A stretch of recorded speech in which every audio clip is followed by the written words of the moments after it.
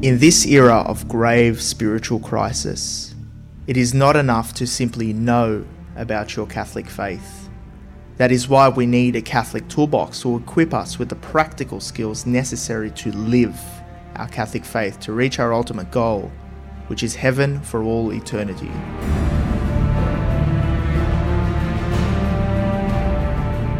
Do not merely listen to the word and so deceive yourselves. Do what it says.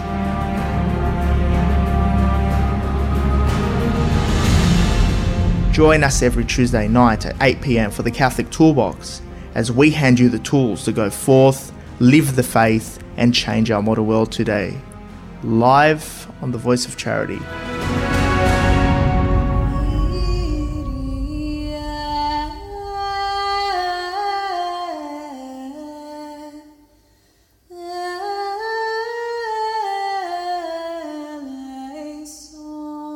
And welcome back to another week on the Catholic Toolbox, the art of practical Catholicism. I'm your host and founder, George Manassa, here as we equip you with practical tools to live your faith in our modern world of today. And a very important aspect of living our modern world today is to live the call to be a man. So this week, we're trying to become men and become better men. So welcome back, Deacon Harold, back into the show. Familiar face. Yeah, thank you, George. It's always great to be here with you on the Catholic Toolbox. Excellent. It's such a great pleasure to have you, and we're excited to see you later in this year, actually, coming back to Sydney. Yeah, I'm very much looking forward to it. Doing a speaking tour there with my good friend Sonia Corbett, and we're going to be talking about our book called Ignite: Read the Bible like never before. So we're going to be talking about how to engage God's word in a very powerful and meaningful way in your life. So very excited about that. Excellent. And you'll be launching my book as well, my second book, The Art of Practical Catholicism, number 2. So that'll be That's right. July 20th. For everybody listening here, we'll be having the details up through Perusia, through the tour for a cocktail night, meet and greet with Deacon, and launching my book. So we're excited, actually, to have you back. It felt like yesterday you were here, and it's really exciting. It's really exciting times this year. So let's go straight to the topic. What does it mean to be a man in a world full of confusion? I mean, we just had, we're just having a culture war here in Australia. I don't know if you saw about the elections that we have here and the whole transgenderism and the issues there. But what does it mean to be a man in this confusing climate, Deacon? Yeah, that's a great question. Because you're right, the gender roles are being confused right now, and it's become a thing where what it means to be a man and a woman are being separated from the body, are being disassociated from sex. As far as the distinction between male and female. So instead of the objective realities of science and DNA, it's become a social construct. It's become a subjective reality where I determine and my feelings determine what it means to be male and female. And that's so far afield from what God's plan is, because we know in the book of Genesis, chapter 1, it says that God created them male and female, and it's these two beautiful complementary aspects that really help us to see ourselves in God, biologically distinct as male and female. And so, yeah, so there's obviously some again, focusing on scripture, some commonalities, right? So when God creates man and woman, they recognize that they have some things in common. First of all, they're both superior to all the other creatures that God has created, right? They are endowed with what's called preternatural gifts. So these are gifts that were given them by the very nature of their relationship with God prior to the fall. So there's, for example, no death, no concupiscence, and infused knowledge, right? Mm-hmm. Yeah. They also both are self-conscious and self-aware. They can know themselves, they are aware of themselves. Mm-hmm. um and they can also know God.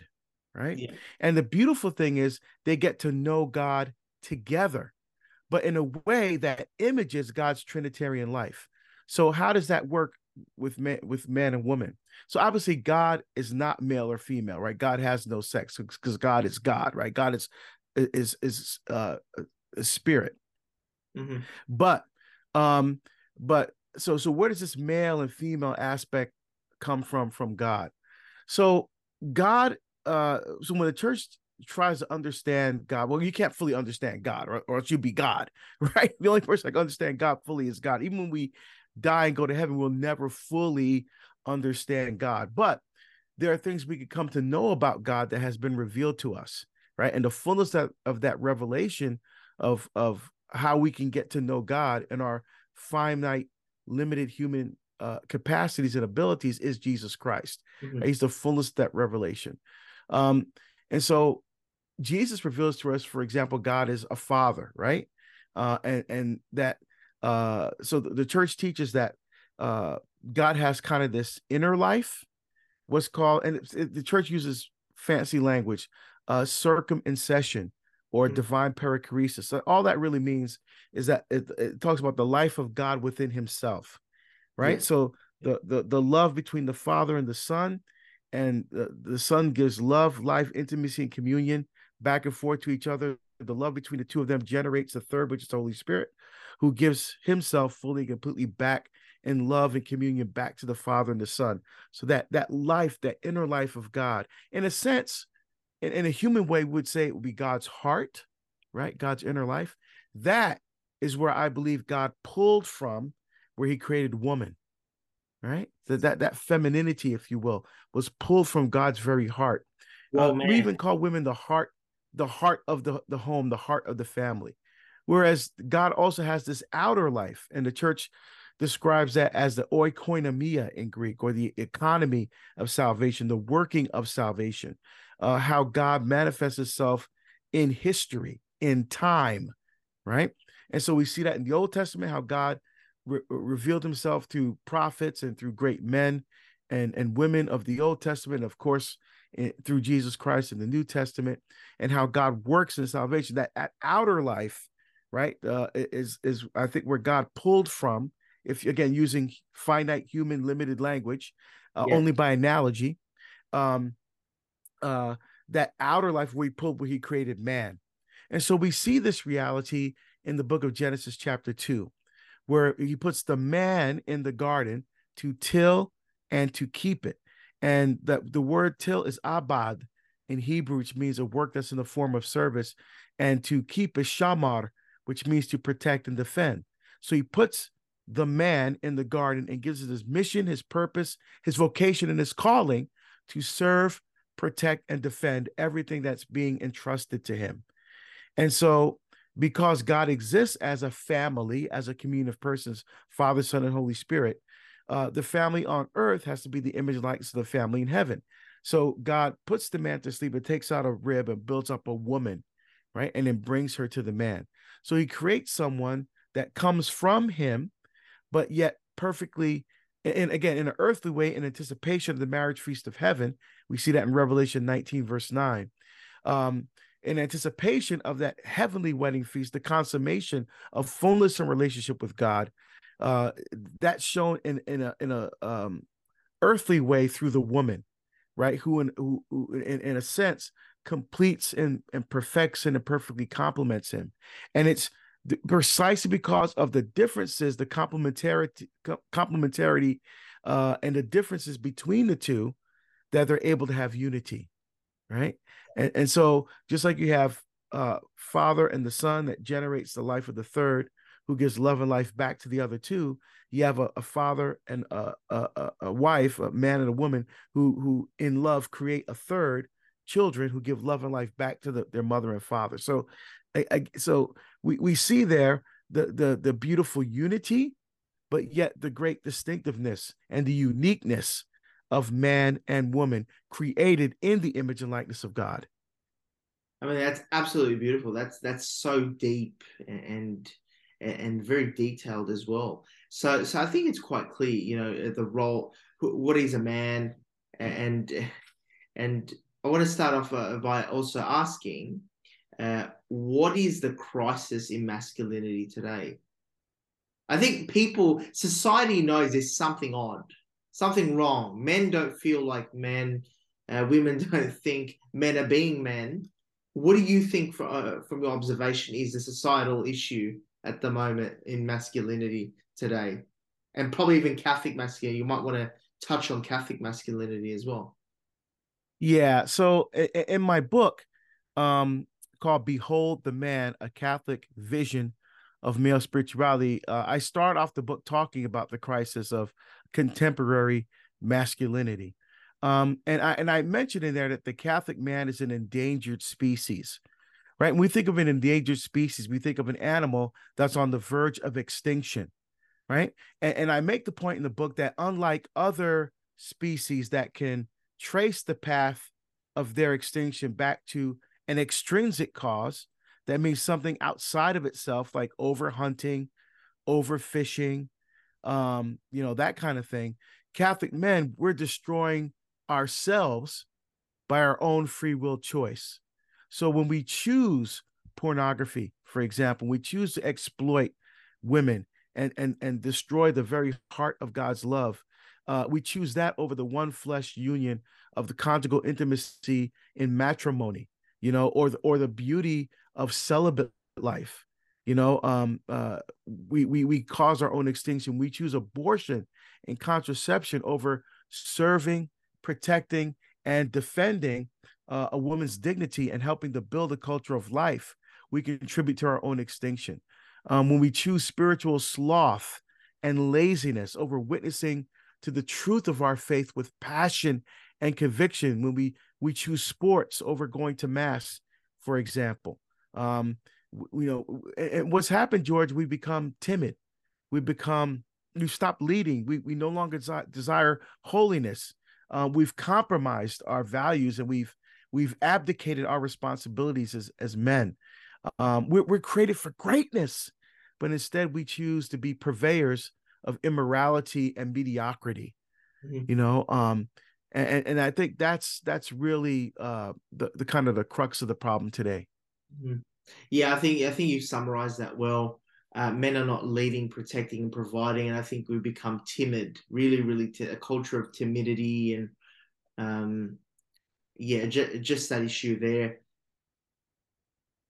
But let's. Yeah.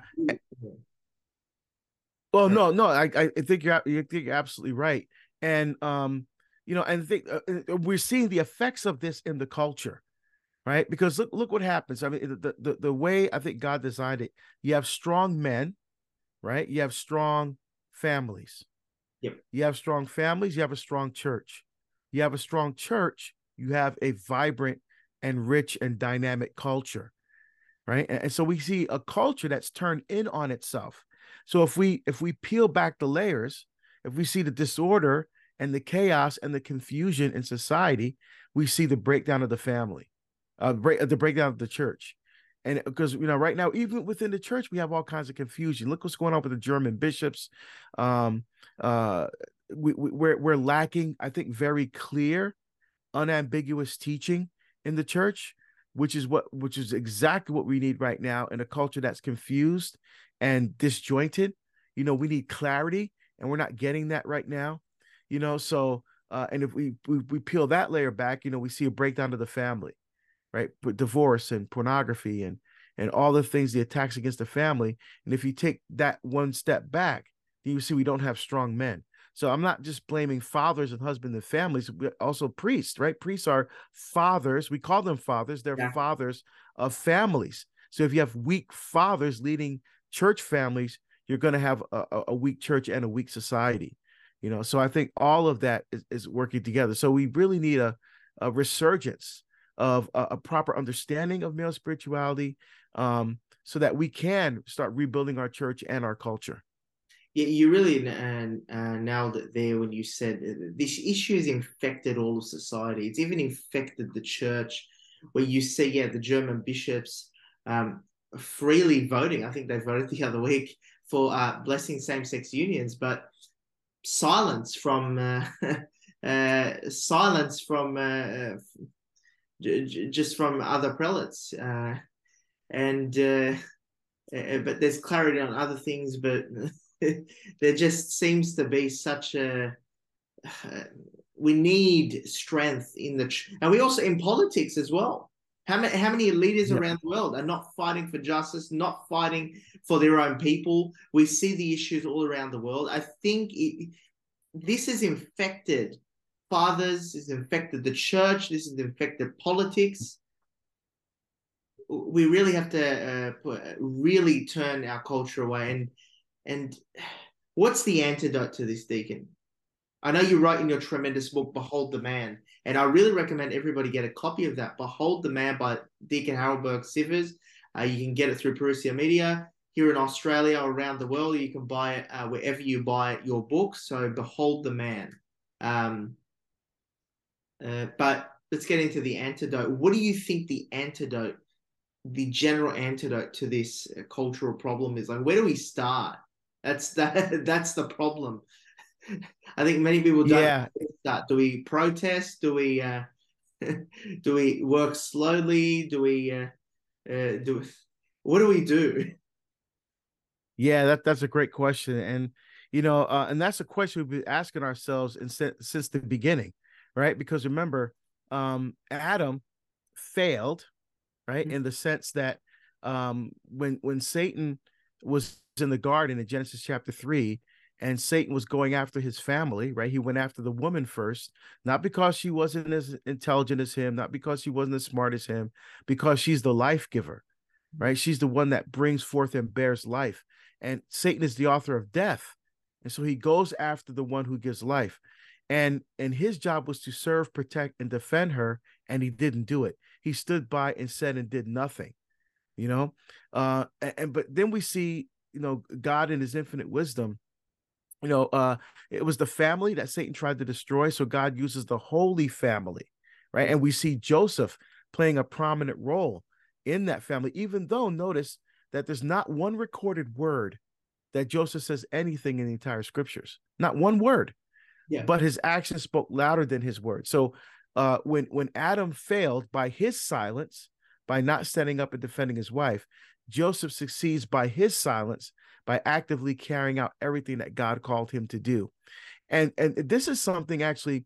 It's no surprise that Joseph is the one that carries this out, because remember in Matthew's gospel, Matthew starts off with that long genealogy where Joseph is descended from Abraham through David, right? And you have all those generations that go from Abraham to David to the Babylonian exile, and from the Babylonian exile down to Joseph.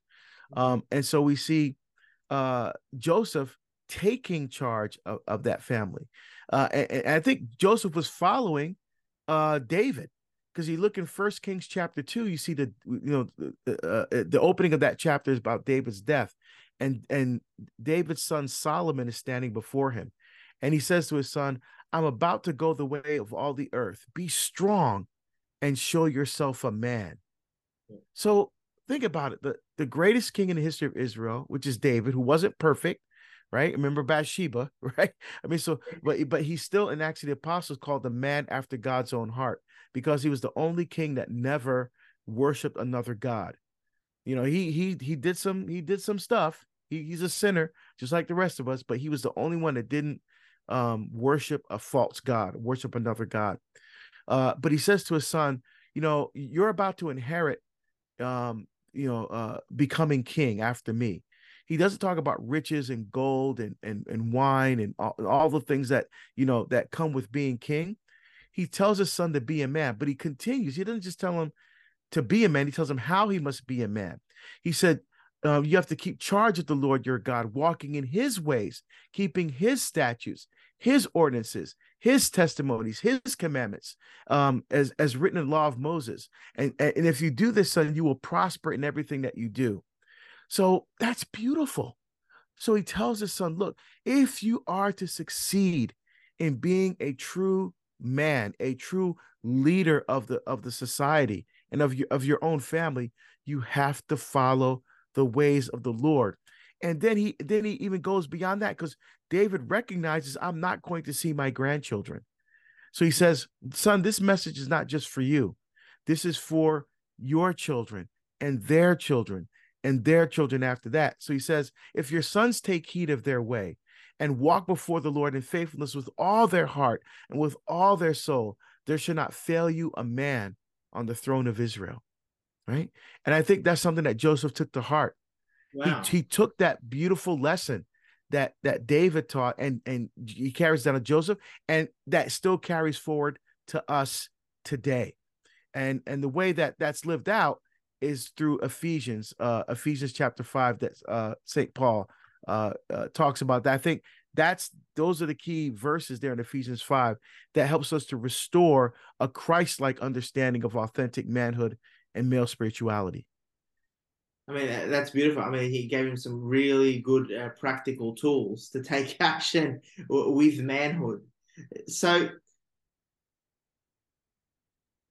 let's look at classical, so the Roman understanding of manhood, where virtue comes from, um, and sort of looking at a rite of passage to manhood.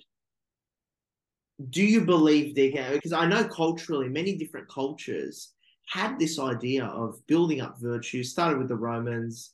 You build up skills. You learn how to fight. You learn chivalry, and then you are given a rite of passage where you prove yourself, and then you're a man. You're recognized in the community. Do you think there's somewhat of a culture, something missing culturally, where we need in the West? I know some cultures still have that, especially our Jewish brothers who and sisters who do have a bar mitzvah, where they build themselves up, and then they are recognized as a man. I love the Jewish bar mitzvah, and the whole principle of you are now a son of the law. Do you think we're missing something on a cultural level uh, with the rites of passage and building it up? Do we need something there that needs to be revived in the West? Yeah, I think that's a great observation. And you're right. You know, there are many cultures like our Jewish brothers and sisters have bar mitzvahs. We have in our country and in Australia too, the Aboriginals, and in our country, the Native Americans have rites of passage.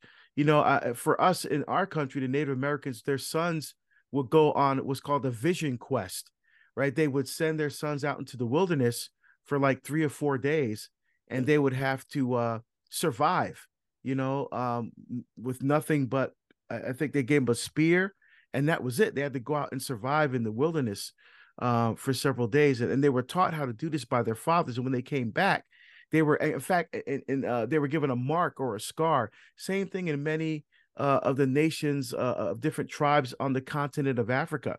You know, they once a child goes through this ritual and becomes a man, he's given a scar or a mark to show his sign of manhood. And I think, what the problem is in the West, we have a crisis of fatherhood, right? We have many fathers who are not truly being fathers in their families, not witnessing to God's fatherhood, right? Because remember, God allows us men to borrow his sacred name, Father, right, for the brief time that we're on this earth. And so, we are called to be fathers in the image and likeness of how God is Father, right? And so we've lost that. So I think it's a wonderful idea to restore this sense of fatherhood through some kind of ritual action. I think that'd be wonderful. So you're seeing, for example, a lot of father-son retreats. At least in the yeah, United States, we're seeing a kind of resurgence of father and son retreats where they're beautiful. going and discovering God together. Yeah, You know, and I think it'd be fun to create some kind of rite of passage. I know there's some authors here in the United States who have written on this topic of creating rituals for boys so that they become men, but not just any man, like we talked about before, godly men, yeah, right? Men who respect women and respect themselves, and whose model for headship, leadership, and authority is rooted in Christ, right? Christ says, I've not come to be served, but to serve. The greatest among you is the least. So it's that Christ-like servant leadership model that fathers pass to their sons that I think is missing. And I think if we start to rebuild that again, we'll start to see these young men, instead of being on their slave to their technology, slave to their phones, they become slaves of Jesus Christ instead. I think what's also lacking, Deacon, is this sense of fraternity. Men don't have groups, fraternal groups that sort of uh, allow them to sort of bond with each other and grow in human virtue. I mean, in the Middle Ages and in the Crusades, we had the orders of chivalry, and we still have the orders of chivalry today. We have different clubs. I mean, this is probably why people sometimes men join gangs, to fit in. I think it's in our nature. We do need a fraternal group, a brotherhood, and that can be centered around the faith. I think we also need to restore groups that have codes of chivalry, um, which follow a certain code and live by the faith, that are Catholic. I think these are good ideas, even on a local level, a diocesan level. I think it's important that men have fraternal groups. So even after they reach 15 or 20, and you do a rite of passage or a party, or let's say a father-son camp or a camp with, and then you prove yourself. It's good to be part of a fraternity. I think that sort of sharpens iron with iron. I don't know. I just feel you need those fraternal groups. What are your thoughts on that, Deacon? Yeah, absolutely. I'd agree. I mean, because think about it. When Jesus came and instituted his public ministry, he did so with a group of men around him, right? The apostles, right? So you had the disciples, who were a group of men and women, but his core group that were around him were a group of 12 men, right? And so, yeah, and we have fraternal groups, like we have, we have Boy Scouts, right? You have groups like Knights of Columbus and things like that. But I think what we're needing is a deeper spiritual element to this manhood, right? To this gathering as men. So you have groups like you have men's programs in parishes where they're doing things like That Man Is You, right? Or different program where men are coming together deliberately and purposely to deepen their relationship and intimacy with God by building and strengthening their relationship and fraternity with each other. So I think every man needs to be part of a man's group. And there's incredible resources. For example, there's Heroic Men. Heroicmen.com has the best resources literally in the world for men, and it's all free. you know so there's no excuse why you can't grow to be a strong man of God. But I totally agree with you, George. It has to be done in fraternity, because think about it, even Jesus needed help carrying his cross. Right. So if the Lord even needed help in his greatest battle against sin and death, don't you think that we also need to bind together as men? And one last thing, Ephesians chapter 6. And when we talk about at the end, we talk about practical tools. I'll go into this in the more detail with practical tools for men. But Ephesians chapter 6, St. Paul talks about the armor of God, right? The sword of the Spirit, breastplate of righteousness, gird your feet with the gospel of peace, gird your loins, right? All those things. He's describing a Roman soldier's uniform. And if you look at the description in Ephesians 6, you see that every part of the body of the soldier is covered except for the back. Mm-hmm. The back is open and exposed. Why?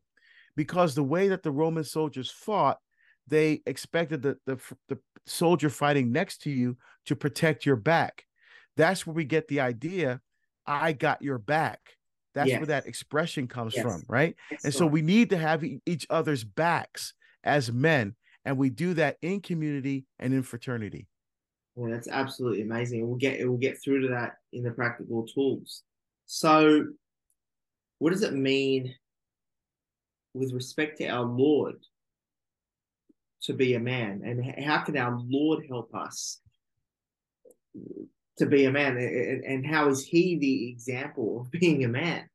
I think that's how we can conclude all things are fulfilled in Christ. So I think He's the summation of everything that God has revealed. and being a man. But what are your thoughts, Deacon? Yeah, here I think we need to turn the attention to what St. Paul says in Ephesians chapter 5. And for some reason, these verses 21 through 31 are controversial because when you, for example, when they're read at Mass, right, we read in verse 22, wives be submissive to your husbands as to the Lord, for the husband is head of his wife. Verse 24 says that wives should be submissive in everything to their husbands. All right. So when you hear that, with 21st century ears, that sounds like, oh my goodness, that's so archaic and so draconian and so misogynistic and but it's actually the complete opposite, the exact opposite. Because what is St. Paul doing here? If you look at what he's doing in verse 21, first of all, he says, be subject to one another out of reference for Christ. He's talking to husbands and wives about a mutual subjection one to the other, right? Again, which harkens back to Genesis, that beautiful relationship they had before the fall, where the gifts that they were given as man and woman complement each other. And it's that beautiful complementarity that images God. And he ends the whole thing in verse 31 by quoting from Genesis 2. Therefore, a man leaves his father and mother and cleaves to his wife, and the two become one flesh, right? Which is the verse in Genesis 2, which establishes the covenant relationship between the man and the woman. And so now that we have the proper bookends, the proper framing for understanding what Paul is saying, we don't have to be afraid what comes in the middle, right? He talks about mutual subjection in verse 21. Then he says, wives, be submissive to your husbands. And the word for submissive or subject to in Greek is hupotasso. And hupotasso, George, is a military word. It's a word that was used by Roman soldiers to describe troops arranged in divisions that placed themselves under the mission and direction of a leader who was typically a general. So what is St. Paul saying? Wives, place yourselves under your husband's mission. What is his mission? Paul tells us in verse 25, husbands, love your wives as Christ loved the church. How did Christ show his love for the church? He died for her. He gave his life for her. And that's St. Paul's point, that men, that our job is to die, literally to die to ourselves, to die to everything that separates us from God's love, to live our spirituality from the cross of Jesus Christ.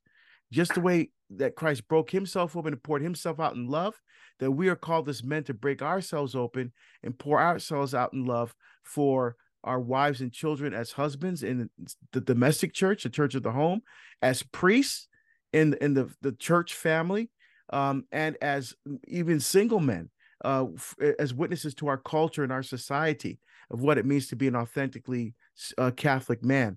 And so Paul's saying, wives, place yourselves under your husband's mission, because his job is to, again, going back to Genesis, serve, protect, and defend you, to give his life for you. And that's why the man's the head of the family, not because he's the boss, but because he's the chief servant of his wife and children. Because Jesus makes it is very clear through Paul in Ephesians that headship and leadership and authority are rooted in service. Excellent, excellent. And now let's go into the Catholic toolbox and take out the 3 practical tools for the week to take action in this area. Now, I know you already gave us some great wisdom to take action, but let's go into your 3 practical tools. How can we take action in this area to become better men and live Catholic manhood? And some things may apply to people who aren't Christian, don't have any faith, but want to restore manhood. But yeah, let's go for it, Deacon. Are you ready? Yeah. So the in the last chapter of my book, I go through each piece of the armor of God that St. Paul talks about in Ephesians chapter 6, and I apply a practical tool for men. So obviously there's more than 3, but I'm just give you, in a sense, my top 3, if you will. So I recommend going to the last chapter of the book and going through each of the pieces of the armor. But I want to give you my top 3, especially for our times today, for what we're going through today. So the 3 that I would pick would be, first of all, a man has to gird his loins, right? So the idea of girding your loins was how a man prepared for battle. right? So girding your loins means, remember, they wore those long tunics, Yeah. and when you're getting ready to fight or in battle, you can't fight with that long tunic because you might trip over yourself, Yeah. right? So what you do is you would pull the tunic up and put the excess tunic between your legs and tie it around your waist. And now your legs were free, your loins were girt, and now you are ready for battle. Yeah. So the spiritual thing here is a man prepares for battle by living a life of prayer. You must be a man of prayer. You have to pray every day. Because think about it. How you can't get to know someone deeply, personally, and intimately without talking to that person, right? I mean, you could read about, like, George, when you met your beautiful wife, you didn't say, "Oh, I just read about her in a book. Now I'm going to marry her because I know everything about her because I read about her in a book." No, you have to actually, you have to actually get to know the person by Yeah. talking to him and engaging. And it's the same thing with our life with God. That's called prayer. So we have to be men of prayer. And if we're married, we have to pray with our spouses. That's absolutely key. We must be men of prayer. It's not good enough to say, "Well, I'm just a good person," because there's no good people in heaven, right? The only people in heaven are saints, and we have to have that heart time with God, and spend that time every single day in prayer. Um, the next thing I would say is that a man has to shod his feet with the gospel of peace. And how do we find peace? Especially in a very confused culture, in a very disjointed and disorganized world that we find ourselves in right now, Yeah. is through Eucharistic adoration, right? We have to make time for silence. It is so adoration is so critically important for us that I can't even emphasize. And again, coming out of the pandemic, and with many bishops in the world emphasizing belief in Jesus' real presence in the Eucharist, which is something, at least in the United States, that's very, very lacking. Only 30% of Catholics in the United States believe that Jesus Christ is actually present, body, blood, soul, divinity in the Eucharist. And so going to adoration and placing all of our hopes, our joys, our fears before the Lord, and allowing the Lord to work on our hearts, allowing God, allowing space in our hearts for God to enter. Psalm 46, verse 11 says, "Be still and know that I am God." And the word for know there is yaudah in Hebrew, which is knowledge that is gained by experience. So you can translate that: be still and experience God in the stillness, in the silence, in the quiet, right? And really get to know God in a deep, personal, intimate way. That's extremely important. The other thing I would say, with regard to the practical tools, would be to, a man dons the breastplate of righteousness. And what does the breastplate protect? The chest, which protects the heart, right? So the sacrament of reconciliation, frequent reception of God's love and his merciful love in that sacrament. We should be going at least every month to the sacrament of reconciliation, and then cooperating with the grace of that sacrament to be able to sustain us in our spiritual journey as men, to really become the husbands and fathers that God created and calls each one of us to be. I'll do another one. So basically, a prayer and adoration, I would say, are one, Yeah. right? Going to the sacrament of reconciliation would be the second one. And then finally, I would say, um, you know, following the example of the great men of the Old Testament, guys like David, right? Again, not perfect, but he had a deep passion for serving the Lord and witnessing to and we see this in the Psalms, right? That most of the Psalms, of course, were written by David. So we see David's love and passion for the Lord. And so I think as a final practical tool, um, I would say a man draws the sword of the Spirit. Right? What is the sword of the Spirit? St. Paul says is the word of God, right?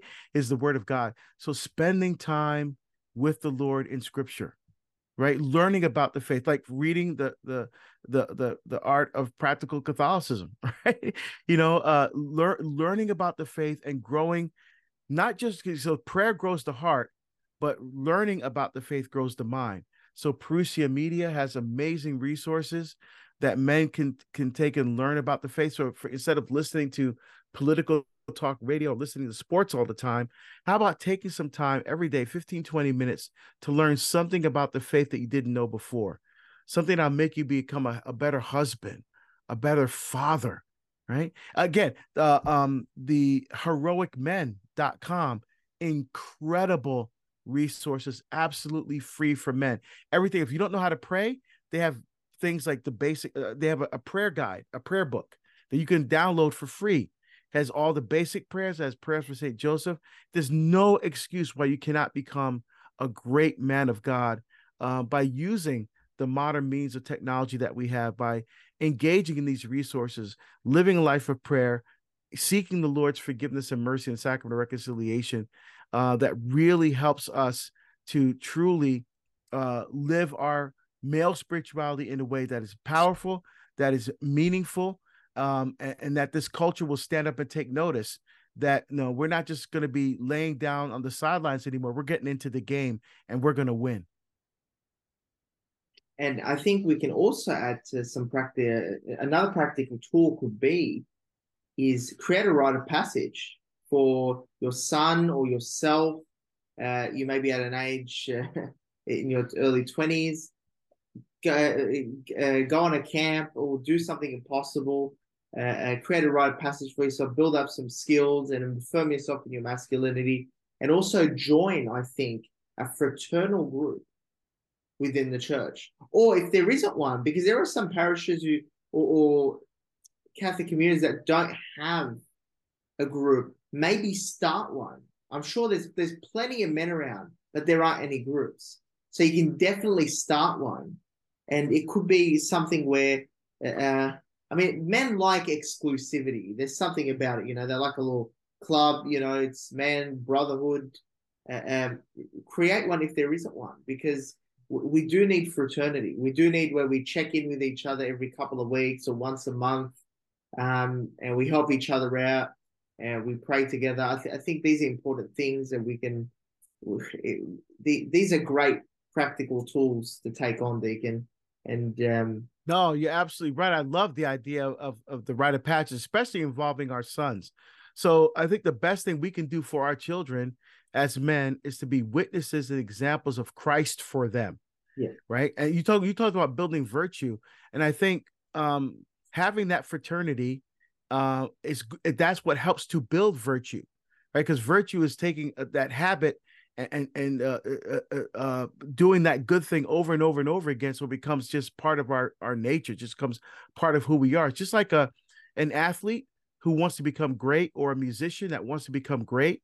What do? They sacrifice, right? They don't spend all that time on television or their social media or on their video games or with their friends. They sacrifice good things in order to be great. So they spend their time honing their craft, right? And so if they're a swimmer, they spend time in the weight room, they spend time running and doing calisthenics and aerobics and spending all that time in the pool. Or if they're a musician, they spend time with that instrument, because they're trying to develop that beautiful skill that allows them to express themselves fully through that instrument or through that athletic endeavor. And it's the same thing with us in the church. The church helps us to build virtue by doing good things, by sacrificing good things like alcohol and sex, which, again, nothing wrong with those things. But when they become our God, then they become our problem, right? So when we band together as men, we help each other to build each other up in virtue. And it's virtue by doing good things habitually that really help us to truly become the men who God created and calls us to be. Not men of the culture, but men of Christ. And we could say with St. Paul, I've been crucified with Christ. It's no longer I who live, but Christ who lives in me. I think that's the goal. Or another practical tool could be listen to Dr. Jordan Peterson. Yeah. I think Yeah. there are some great there's a lot of good men out there that are giving some that I think men should be listening to, right? So men that are challenging the culture, right? Because I think men, we need to be challenged. That's the one thing. Men are so wimpy today. You look at Disney characters, the male Disney characters, or you look at some of these situation comedies on television, and men are so emasculated, they're so feminized, and do you have men like Jordan Peter who are willing to stand up to this culture, the culture that lies to us and confuses us about gender and marriage and all these other things. We have men that stand up and not afraid to witness to the beauty of God's truth. I think that's something that's inspiring. And I think that's something that young men can see, that, wait a minute, this is our job. Our job is to stand up. Our God-given task is to stand up, to serve, protect, and defend. And that, I have to be part of that story. I just can't sit back and let the chauffeur drive. I have to take control of the wheel myself, and I have to take my God-given gifts and the talents that God has given me to make to be a powerful witness to God's love and God's truth in the world, because truth ultimately is what? A person. Truth is Jesus Christ. Says, I am the way, the truth, and the life. And it's the truth of Jesus Christ that needs to be known, loved, and served in our culture. And I think strong men of virtue are the ones that will help us get there. I mean, there's something about our culture today where the characteristics of men seem to be quite feminine and are very timid, and I think that needs to change. I think we need to. I mean, again, there's this toxic masculinity that people preach about. Is there a genuine toxic masculinity from the past, or is it something that's overblown out of proportion? Was there in the past a toxic masculinity that needed to be regulated? Because you hear that often, Deegan. Yeah, I think the problem with the word toxic masculinity is it's basically a social construct. Yeah. So basically, if men actually try to be real men, open a door for a woman, try to be chivalrous, try to stand up for truth, and then that's toxic. No, toxic masculinity, if there's such a thing, would be like pornography and contraception and human trafficking, right? And those kinds of things would be toxic masculinity, because Or those things a go against man, the, let's say, being rude to his wife and being him the head and not contributing and doing or being anything. lazy, not taking his children to mass, Yeah. that kind of thing. Yeah, that's toxic masculinity, because when man's poisoning his own heart against God, and that's what's toxic, and that's what brings poison into the family, into the church, and into our culture. That kind of thinking. So that's why the things that we've been talking about today, George, are so important for the life of the church and the life of the family, and quite frankly, for the future of our society. I mean, because we keep going the way we're going now, we're going to be in a world of hurt, and the only thing that's going to be able to solve is when Jesus comes back. It just, sometimes it just feels like that. Jesus, just come back now. Just come back and just claim the kingdom for the Father. And but until that happens, we have to be the ones that step into the breach, right? And this that step into the breach with the crucifix in the one hand and the rosary in the other hand. Where St. Louis de Montfort says we have to be soldiers in the army of Mary, right? And so with our Blessed Mother as our intercessor, we need to, again, what a beautiful example for men, right? Mary was the first monstrance, right? She was the first vessel that held in the tabernacle of her womb the body, blood, soul, divinity of Jesus. Imagine if every man looked at a woman and saw the monstrance, right? What would this world be like? There'd be no pornography. There'd be no contraception or abortion. If every man looked at a woman and saw the monstrance, saw what Joseph got to see every day. That's where we need to get to. And we can get there, but we have to have strong men that are willing to work hard to be the men who God has called them, and by our very nature as men, he's called us, and he's given us the talents and the abilities to be able to do it. We just have to have the courage to do it, to step up and do it. Thank you very much, Deacon, for being with me here today on the Catholic Toolbox. I think you've really given us the recipe for success for men and thereby society and thereby the future generations. I mean, really, Catholicism is the antidote to every problem in the world. I mean, we have the answers. I mean, it's quite, and it's plain and simple right before our eyes. So thank you so much for being with me here today on the episode. And we're looking forward to having you in Sydney. Yeah, I look forward to being with you. I can't wait to come back to the land down under. But thanks for having me on today, George. Appreciate it. Thank you very much. For those who want to tune in to the podcast, go to The Catholic Toolbox, wherever you get your podcast. Don't forget to subscribe and share the podcast. So go to The Catholic Toolbox and go to our website, thecatholictoolboxshow.com. That is thecatholictoolboxshow.com. Thank you for tuning in to The Catholic Toolbox, the art of practical Catholicism. I'm your host and founder, George Manasseh. Until next week, God bless, take care, and take action. In this era of grave spiritual crisis, it is not enough to simply know about your Catholic faith.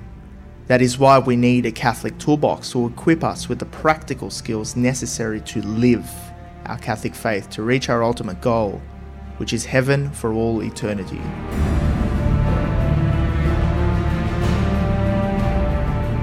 Do not merely listen to the word and so deceive yourselves. Do what it says.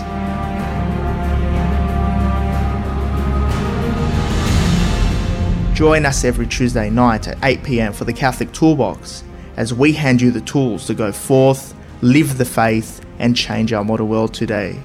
Live on the Voice of Charity.